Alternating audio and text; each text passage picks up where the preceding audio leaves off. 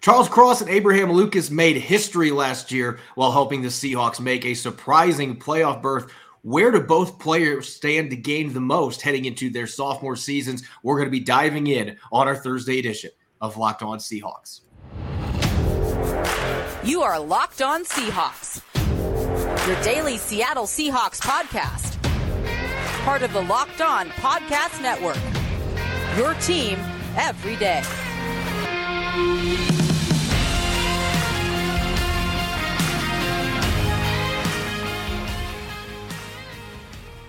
Greetings, 12. This is Corbin Smith, host of the Locked On Seahawks podcast, your daily Seahawks podcast, part of the Locked On Podcast Network, your team every day. Glad to be joined for our Thursday episode by my co-host in crime, Rob Rang, and a special thanks to all the 12s out there, whether you're listening across the country in Richmond, Virginia, or you're listening in nearby Bellevue. We greatly appreciate you making Locked On Seahawks your first listen 5 days a week. The Seahawks will be continuing OTAs. They have an open practice coming up later today. We'll have a chance tomorrow on our Friday episode to dive into some observations, some takeaways from that practice. But we are in the heat of Seattle's offseason activities, which means there's plenty of competitions underway. We already looked at center. We're going to break down where things stand so far at the right guard position. You want to talk about a divided competition among the fan base. Going to have a lot of fun talking about that. We're going to continue our pick profiles for each of Seattle's draft picks with Jarek Reed, and we're going to be taking a little bit of a dive into some player comps for that particular one. Really excited about that segment as well. Jam-packed episode coming your way. So without further ado, let's get to it. Now for your lead story here on our Thursday edition of Locked On Seahawks. Last year, Charles Cross and Abraham Lucas became just the third set of rookie tackles to start for the same team in week one since the 1970 merger. It truly was history, and it's only the second set of tackles out of three teams that did this that actually had their players start more than 10 games together. It truly was a historic season, and Cross and Lucas were key parts of a top 10 scoring offense that helped catapult the Seahawks to the playoffs. And of course, we hear this all the time. Year two is the year where players make the greatest leap, that second year leap. And with offensive linemen, it can be a little bit tricky trying to diagnose what needs to improve for certain players. But in the case of Cross and Lucas, there's plenty of things we can look at statistically and on film that point to areas where they stand to gain the most going into year two, Rob. So let's start this off with Charles Cross, the number 9 overall pick, starter at left tackle from day one. There were plenty of positives for him last year, including I thought he had 2 of his best games playing against Nick Bosa last year in the 49ers. I thought he elevated his game against some really good teams. Then you saw the other side of the coin against some teams that weren't quite as good, where he had a little bit of a slip up and gave up some sacks, gave up some pressures. But overall, I feel like it was a pretty solid rookie season for Charles Cross. And yet this is a guy that is only 22 years old. It feels like he's barely scratching the surface of his potential. And if he could just get a little bit stronger, he's had this offseason to do that. It does feel like the sky's the limit for the former top 10 pick. Yeah, you led right into one of the things I think that Charles Cross needs to continue to develop. And this is one of the criticisms I had in his game when he was coming out of Mississippi State a couple of years ago, Corbin, is he just has to get stronger. He has to kind of grow into his body. I was very encouraged by what I saw from Charles Cross and from Abe Lucas as rookie. Again, I just think that there are certain baseline expectations now the Seahawks fans are going to have for Charles Cross and Abe Lucas, as well as the quarterback Geno Smith. And I think that Charles Cross specifically had a pretty strong season a year ago. I love the fact that you highlighted his performance against Nick Bosa, arguably the best defensive player that Cross was asked to try to block against one-on-one. I thought he was spectacular. But if you are able to see the statistics that Corbin has posted up here on YouTube, then you can see that Charles Cross was not as dominant as perhaps the hype and the buzz out there would have suggested. I mean, of all of the offensive tackles who were graded, there were 57 of them, according to Pro Football Focus. Charles Cross allowed 50 pressures. That was 5th most among all offensive tackles graded a year ago. So obviously, Corbin, there is plenty of room for improvement, but still, I think that baseline expectation that Charles Cross created, the left tackle position, more than justified his number 9 overall selection a year ago. Yeah, and I think the other stat there that really jumped out to me, we had statistics mostly from Pro Football Focus, but the guys at Sports Info Solutions also do a really good job with coming up with their own statistics. And one that I really like from them is blown blocks. And unfortunately, Charles Cross ranked 8th in that category. Again, these are categories you don't want to be near the top of the leaderboard. He had 35 blown blocks, most of those coming in pass protection, 31 of them were in pass protection. And so clearly areas to improve upon. For me, I mentioned the weight room, and the reason that's such a big thing for me with Charles Cross. He's coming from the air raid offense at Mississippi State, where he wasn't asked to run block very much. And he came in at around 315 pounds. He's still a big guy. But for an NFL tackle in an NFL scheme where you're going to be asking him to run block a lot more than what he did at the college level, you'd like to see him in that 325 range or so. And I think that would allow him to hold up better at the point of attack when opposing rushers decide to bull rush him, because that to me was the biggest thing that stood out as far as negatives last year. Pass rushers that were able to get their speed turned into power against him and they were able to get him on his heels. He did not have enough sand in his pants to be able to set that firm anchor that you want from your blindside protector. And there were too many times that he got bullied back into Geno Smith's lap. And you could see it in the run game, too. I expected it from that standpoint just because of the inexperience and the lack of snaps in the run game. But just getting stronger is going to be the number one thing for Charles Cross. And everything that I've heard is that he's added some muscle to his body going into this season. So he's got a really good chance with that first full off season after his rookie year to really take that step forward from a strength standpoint. And I think you'll see that transition a lot of the things in his game that he struggled with last year and be much better at him in year 2. Now, as for his counterpart on the right side, Abraham Lucas, to his credit, statistics-wise, aside from giving up 10 sacks, he was the better player of the two. Only gave up 30 pressures last season, still a number you can improve upon, but 20 fewer pressures than what Charles Cross allowed. And it feels like at times the third-round pick was the more mature player in terms of technique and being able to handle both speed and power rushers. But like Charles Cross, there's plenty of areas where he's got to be able to take a few strides forward if he really wants to emerge as a Pro Bowl caliber player at right tackle. You know, 100% agree. And I think that it's not surprising that Abe Lucas did look a little bit more polished. Of course, he was a 4-year starter at Washington State, had the opportunity to compete at the Senior Bowl against elite competition as well. Just came into the NFL as a much more proven, physically more mature, player. He's just a couple of years older. So all those things I think are were to be expected. At the same time, I do think that, again, there's some areas in which Abe Lucas can make some improvements. I think we've seen this over the last several years, Corbin, a lot of pre-snap penalties from Seattle's offensive tackles. And I do expect there to be significant improvement by both Lucas and Cross in year 2 in Seattle. You might remember, Charles Cross really struggled initially with that. Again, I think that's going to get ironed out. And I think part of it is just the familiarity with the NFL, the familiarity of Geno Smith's voice. I think it is a big part of that as well. So those are some of the things I think that Abe Lucas can work on. He is still a little bit segmented in his movements. And so not always do his hands and his feet really coordinate as well. There were some whiff blocks that I saw on tape with Abe Lucas that I didn't see with Charles Cross. And so that to me is one area, again, which I think that Abe Lucas certainly can stand to improve upon. As you mentioned, he gave up 10 sacks. Charles Cross gave up the 5. So, I mean, you're talking about a significant number there in differential, despite the fact, again, that Cross is going against usually the better pass rushers. And I will kind of throw in one last thing about Cross. You mentioned before about getting stronger. I love the fact that you said his entire body. There's a lot of people out there, when they think stronger, they think of biceps, they think of chest. Where I want to see Charles Cross get stronger is in his lower body, being able to drive people off the line of scrimmage and create some movement at the point of attack. To me, that is one of the other areas which Abe Lucas came into the NFL significantly further along in his development than Charles Cross did. Yeah, he just had the bigger lower body, the more developed lower body, which is why he's able to set anchor better. It's why we saw some of those pancake blocks, especially early in the season, where when he got his hands into defenders, he was able to get them to the ground. But I love that you pointed out the sink issues, because that, to me, That was the number one thing I had on my checklist, going back and rewatching a lot of the games from last year. There were so many plays where we could see Lucas, when he got his hands on a defenders, that he was able to be the finisher. We didn't see that necessarily from Charles Cross. They're just different style players.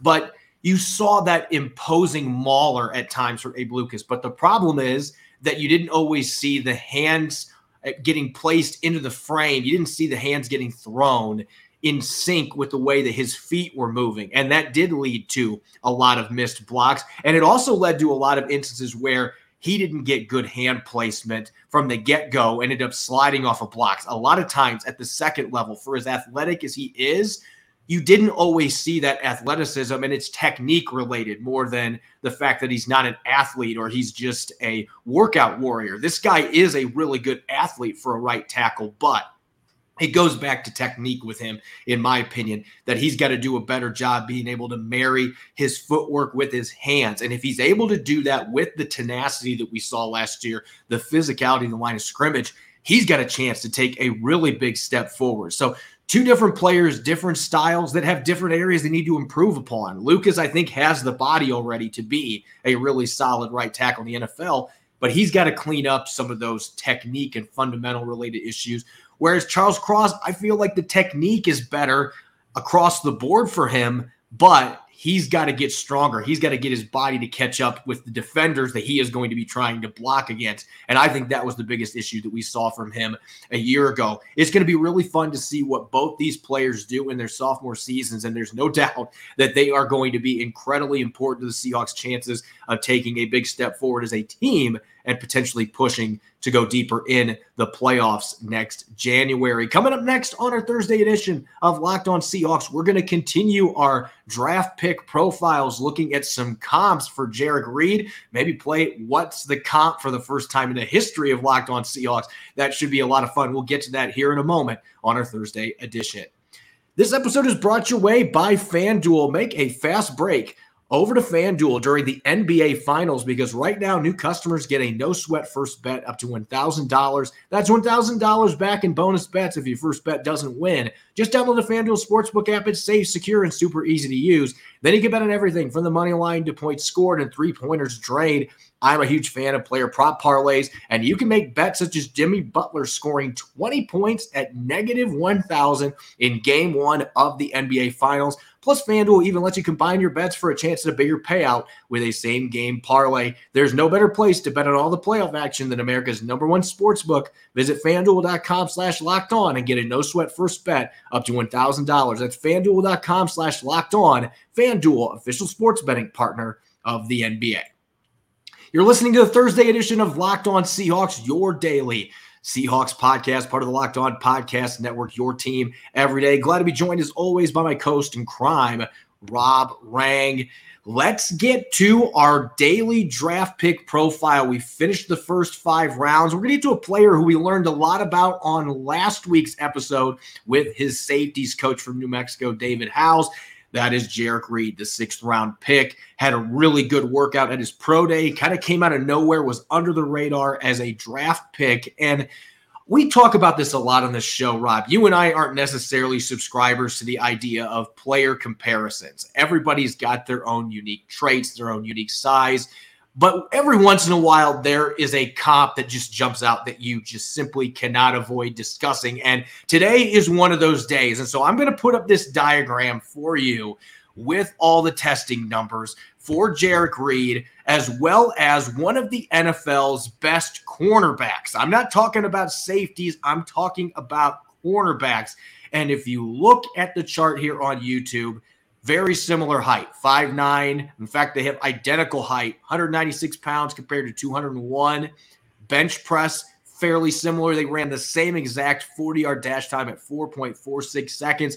I erased the name off here, Rob, to see if you could figure out who this is, but it is one of the best ball-hawking corners in the NFL, and Jarek Reed has a near identical athletic profile to this individual on the right. So I guess my question is, who's the comp in this case before we get talking about Reed's fit with the Seahawks? I'm struggling to come up with a 5'10", 200-pound corner who has that type of athleticism. And as you mentioned, you kind of tried to give me a tip there with the ball hawking ability. I can only tell you the player that he reminds me of, Corbin. And so I having been a fan, a supporter, analyst here in the Pacific Northwest for a long time. There was a former University of Washington defensive back who played some safety, played some nickel, played some corner. And I thought his athletic ability was underrated in terms of what he did in workouts. But I saw instincts. I saw ball skills. I saw, again, the physicality against the run. I saw everything I believe that is going to lead him to becoming an NFL starter. I thought he was going to be a star. He has not become a star. He was selected by the Arizona Cardinals a couple of years ago. Now it's the Minnesota Vikings. His name is Byron Murphy Jr. And that, to me, is a similar player as what I see Jarek Reed II as. I don't think that that's the player that you're mentioning, but still, again, there are some traits about those two that I thought were very similar. And anybody who watched what Byron Murphy did at the University of Washington, I think is going to be feeling pretty good about the Seahawks getting a player in the 6th round, the Arizona Cardinals selected in the 2nd.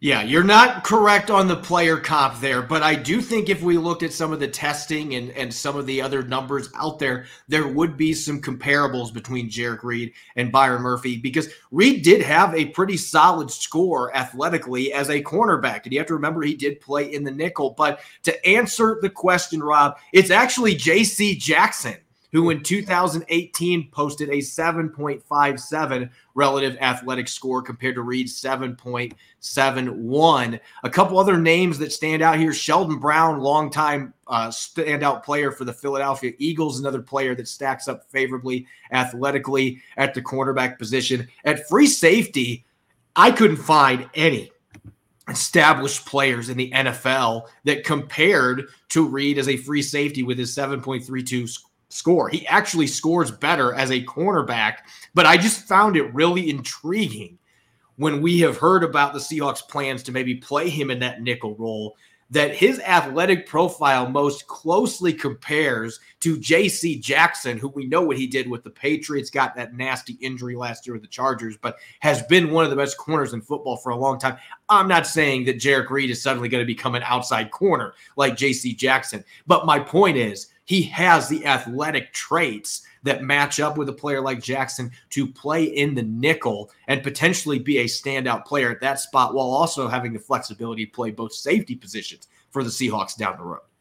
Yeah, and while I would have loved to have been able to, pull that comparison, I do think that there are some comparables there between he and Jackson. Besides the obvious numbers here, Jackson, of course, was a late round selection and wound up going to the New England Patriots, as you mentioned. Bill Belichick, who is one of the NFL's absolute legends when it comes to defense. Obviously, same kind of thing here with Jarek Reed going to Pete Carroll, and especially in the secondary, one of the true geniuses of today's NFL, or of the NFL. I think that Reed also, like Jackson, is going to be able to kind of surprise people with how polished as a player that he is, how productive he may wind up becoming long-term, and greatly outperforming the expectations of a late-round selection. Yeah, it's really interesting when you look at player profiles like this, when you're talking about a player like Reed, who as a 6th round pick, you're just trying to find somewhere that he can stick. That's typically what you're looking for with players like this, who have those Swiss Army knife characteristics where, well, he might be able to play free safety. He might be able to play some strong safety for us. He can play slot corner. Seattle brought in another player in free agency in Julian Love that has many of the same characteristics. He's a different body type, but still a guy that can play all of those spots. With a late round pick like this, you're just trying to find what is that best fit. And I think in the case of Jarek Reed right now, the best fit for him is probably not what it's going to be 2 years from now down the road.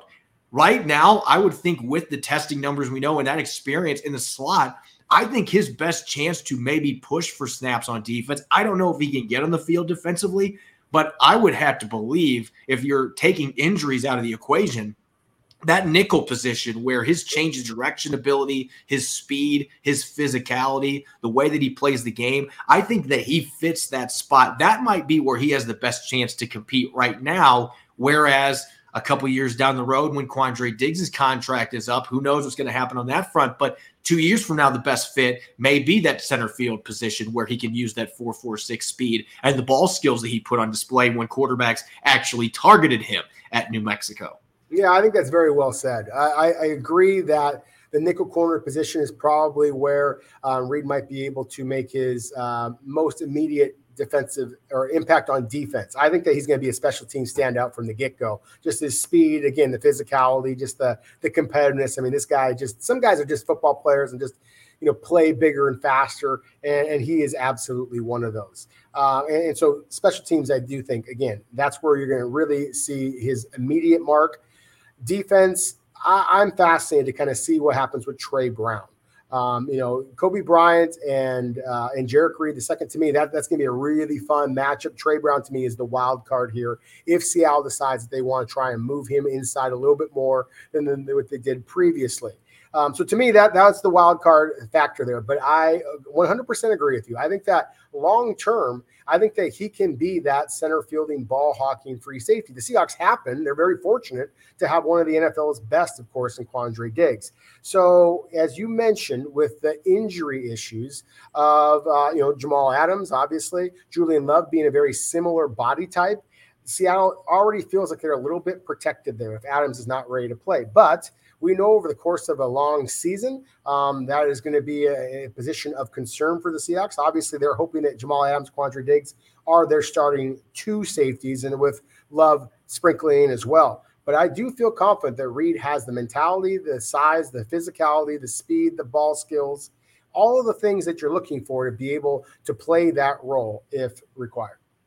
Yeah, I think that's the long-term play here. But I see some parallels, not the same player, not the same athlete. Ugo Amadi did not test near as well overall as what Jarek Reed did at New Mexico's Pro Day. And you can make an argument in some regards that Jarek Reed, against lesser competition, Jarek Reed was more productive across the board. But there were things that Amadi did at Oregon that Reed did not do at New Mexico. But my point is, I could see a similar path there where Amadi early in his career was seeing those reps in the slot, and he never really got that opportunity to play safety for the Seahawks. But I think that that's what their long-term viewpoint was with him. Got cut last year, wasn't fitting in with what they needed anymore. But I could see Jarek Reed, who, in my opinion, is a superior athlete compared to Amadi, and I think he's got better ball skills overall. I could see him being on a similar path where he starts in that nickel role, and then a couple years from now, depending what happens with Quandre Diggs, how Seattle moves forward with free safety, that could be the spot where he ends up getting developed right now to play. It's going to be like Amadi, where I expect you're going to see him playing multiple spots in offseason activities and training camp to prepare him for that. But I would think that nickel position right now is where he fits best. Free safety down the line. Special teams, that's a given. You want to make this football team, you're going to have to play well on special teams. But that flexibility, that versatility makes him a really fun day three player to watch here over the next couple of months and moving forward. Let's shift gears now to the offensive line. As I mentioned earlier, we are in the middle of OTAs. The Seahawks will be taking the field here soon for their latest open to media OTA, a chance for the media to get to look at the offensive and defensive players. We'll see who's actually out there. It is voluntary after all, but as we talked about with the center position, there's another spot along the offensive line that is squarely up for grabs. Right guard, Phil Haynes back on a one-year deal, and Anthony Bradford, the fourth-round pick out of LSU, set to duke it out over the next couple months, looking to get that starting spot across from Damian Lewis and next to whoever wins the center job. And as we did with the center position, we polled on Twitter as well as YouTube, and I don't know that you could get much closer, Rob, than what this poll ended up being with 1,055 total votes. Over 1,000 of you voted on the question, who starts at right guard? Phil Haynes getting 50.4% of the votes, 532. Anthony Bradford, 49.6%. 523 votes. So almost dead even, almost a dead even split on this vote. And we're not talking a small sample size. Again, thanks to all the 12s out there for participating. Over 1,000 votes on Twitter and YouTube for this poll. And it's as much of a toss-up as you could possibly imagine at this stage And it was interesting reading through some of the comments from fans why they were picking one player or the other. But this really is setting up to be one of those that truly is a coin flip heading towards training camp, because we don't know what Bradford's going to look like. And Phil Haynes hasn't gotten a lot of experience in his 4 years in the NFL. So he's not exactly what you would call an experienced veteran either. So it does feel like this is a positional battle that's clouded in some uncertainty, and there's still some excitement there too. Oh, there's lots of excitement, at least for a guy like me. We talk often, Corbin, about how, you with your experience as a running back coach, running back player, that's one of your favorite positions. Well, I was a former offensive lineman, not a very good one, but I was, and then coached that position as well. To me, it's still where football really is played. It's the line of scrimmage. Even when we first started talking, throughout the entire off season kind of preview, and we were talking about, what is the matchups? What are the positional groups that we were most excited about watching? I mean, every time I am going to say the offensive line, especially when you're a club like the Seahawks, who struggled in pass protection, as we talked about as much as the Seahawks did, and it has the two interior offensive line positions up for grabs. And again, we talked about it at center. But the right guard position, I think, is arguably even more fascinating, because let's just assume for a moment that Phil Haynes wins that job. He's on a 1-year deal. So he is going to be looking to get paid as much as possible. So there's a scenario in which he plays so well that he prices himself out of Seattle's market. And, of course, Seattle already has the potential replacement in the fold in Bradford. The same could be the case, of course, if Bradford comes in. That's what the ideal scenario for the Seahawks, because, of course, they already have him for a 4-year rather than just a 1 year with Phil Haynes. If Bradford seizes that starting job, well, then, the Phil Haynes era in Seattle may have come and gone mostly last season, when he obviously was starring a few games, or at least rotating in with Gabe Jackson. So to me, I think this is, in a lot of ways, the kids say low-key. I think this is low-key the most fascinating positional matchup of training camp, of the offseason here, because everybody's going to talk about the wide receivers. Everybody's talking about running backs and, obviously center, et cetera, et cetera. I think right guard is critical, because, again, you are going to have a new center, whoever that might be. And at right tackle with Abe Lucas, as solid as he played, as we just talked about, he is far from a veteran himself. So I really think this is going to be a fun one to watch. I personally think that you have to go with the incumbent, the more experienced player, as the favorite if I was voting this. And as you said, Corbin, thank you so much. I mean, over 1,000 votes, and we only have 9 votes separating these two players. So clearly our listeners and viewers are very much locked into this competition as well. For me, I do think that Phil Haynes is easily the favorite at this point. But at the same time, the upside of Bradford and that 4-year rookie deal, Seattle's willingness to start the 2 rookie tackles a year ago, I think just if Bradford can seize this job, same argument I made before with Oluwatimi at center. If he can seize the job, hey, whoa, that's what you'd love to have happen. But if the veteran and the rookie are tied heading into week 1 against the Los Angeles Rams and Aaron Donald, I still think you have to go with a slightly more experienced player. Yeah, this is a really interesting one that has a lot of contrast to the center battle, because when we've talked about Oluwatimi, over 3,500 snaps in college at center. Bradford was a starter just 1 year at LSU. So he is not a player that is coming into the league boasting a ton of experience in the SEC. Now, he played well last year, only allowed 12 pressures in pass protection. He's known for his ability to knock defenders off the ball. So there is a lot of upside there. But I don't know necessarily that he is going to be as pro-ready coming in. Now, maybe he'll surprise me with the athletic traits that he put on display in Indianapolis, and they're going to get him coached up quickly. And it's like, you know what? This is dead even. We're just going to go with the rookie and let him go through his lumps right now. But I would tend to agree with you. And I talked about this a little bit on yesterday's show. Haynes has been getting a lot of talk, a lot of chatter, a lot of praise from the coaching staff here in the early stages of OTAs. And obviously you can take such comments as a grain of salt sometimes, but this is a player that I do think gained a lot of confidence with his opportunities last year. He played over 450 snaps. The 3 starts that he played in, Seahawks averaged 117 rushing yards per game, and they went 3-0. Now, I'm not going to say that number 60 had everything to do with that, but he certainly had a key part in it, opening up run lanes for Ken Walker III and company. And you could see as the year went on, as he started to get more opportunities rotating with Gabe Jackson, that, yeah, there were some games where he didn't play well in pass protection, but 5 of the last 7 games, he gave up 1 or fewer pressures. So you take out one game that he gave up 5 against the Chiefs. And, oh, by the way, Chris Jones was across from him. There's some really good guards that would have numbers like that working against Chris Jones. You take that game out, I thought Phil Haynes made marked improvements as the year progressed in pass protection, and he was the better run blocker between him and Gabe Jackson. So he's only 27. He has been in the system. This is his 3rd year working with Andy Dickerson. I think that's huge because when you're talking about the center battle, Evan Brown has started 24 games, but he has not played for Andy Dickerson. He has not played in this scheme. Phil Haynes has that working for him, and that's one of the reasons he's taking on a little bit of a mentorship role. Even though he hasn't played a ton of snaps in the league, he's been with the team for 4 years. So I just think everything is leaning towards Phil Haynes getting this job, and I feel like the Seahawks still really want him to go out and win that job. That's why they gave him that 1-year prove-it deal. If Bradford beats him out, great. We got a rookie deal here, a guy that can start for us the next 4 years. But it feels like the dynamic is a little bit different here when you're talking about a player that has been in the system the last couple of years, played well with his opportunities last year, is still a really young player.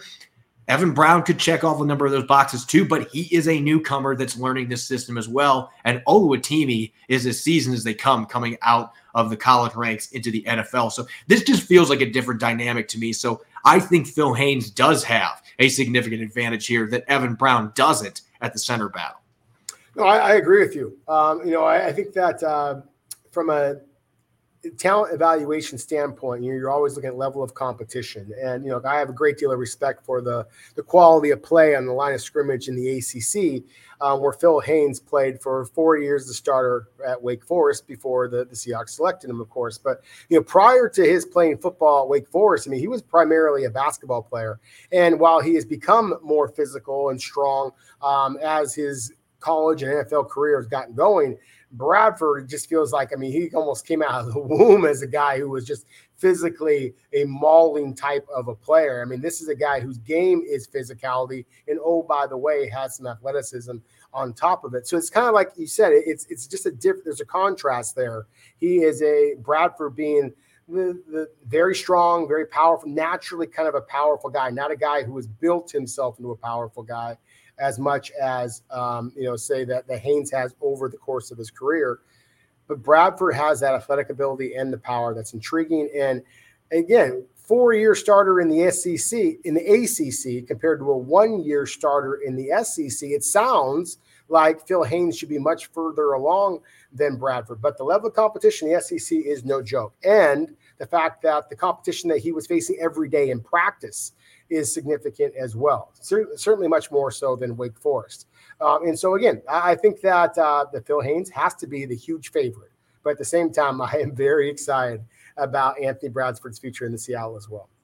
Yeah, I think that we would both agree that this is one of those situations where you could open the season with Phil Haynes, the starter, for a handful of games. And then when Anthony Bradford's ready to go, you throw him into the lineup. I feel like Oluwatimi has a better chance to be ready to go in week 1. I just have some reservations about readiness in terms of Bradford only being a 1-year starter, even though it was against SEC competition. He played against top-tier recruits on LSU's defensive line. So it's not like he's been playing against scrubs, but the amount of snaps and just the command that Oluwatimi has in the center position, I just feel like it's a better situation for him than Bradford out of the gate. But I could certainly see Bradford winning this job midway through the season at some point and then not looking back because he does have the upside. He's got the physicality, and he just checks off a lot of the boxes the Seahawks are looking for. If Phil Haynes gets off to a quick start, though, maybe he's still part of their long-term plans too. And as I said, I think the organization would be okay with that because he's a guy that has worked through adversity, the injuries he's had, to put himself in this position where they paid him for another year to see if he could really take that next step with his first legitimate opportunity to be a starter. And I think that's something else to keep in mind. He's going to be looking to seize this chance that has not been in front of him, whether it's been injuries or Gabe Jackson coming to town. He just has not had that real chance to be a starter. That opportunity is now right in front of him. Will he take advantage of it, or will the rookie take the job right out from under him? That's what makes it, as you said, one of the most, if not the most fascinating competitions that'll be going on at Seahawks camp coming up in August. As always, you can follow me on Twitter at Corbin Smith NFL. You can follow Rob at Rob Rang. Subscribe and follow Locked On Seahawks on YouTube and wherever you listen to your podcast. And coming up on our Friday episode, we are fired up to have a very special guest. Mina Kimes of ESPN will be joining us to break down everything Seahawks. Going to be a really fun show. You'll want to be listening in. Thanks for tuning in and enjoy the rest of your Thursday. Go Hawks.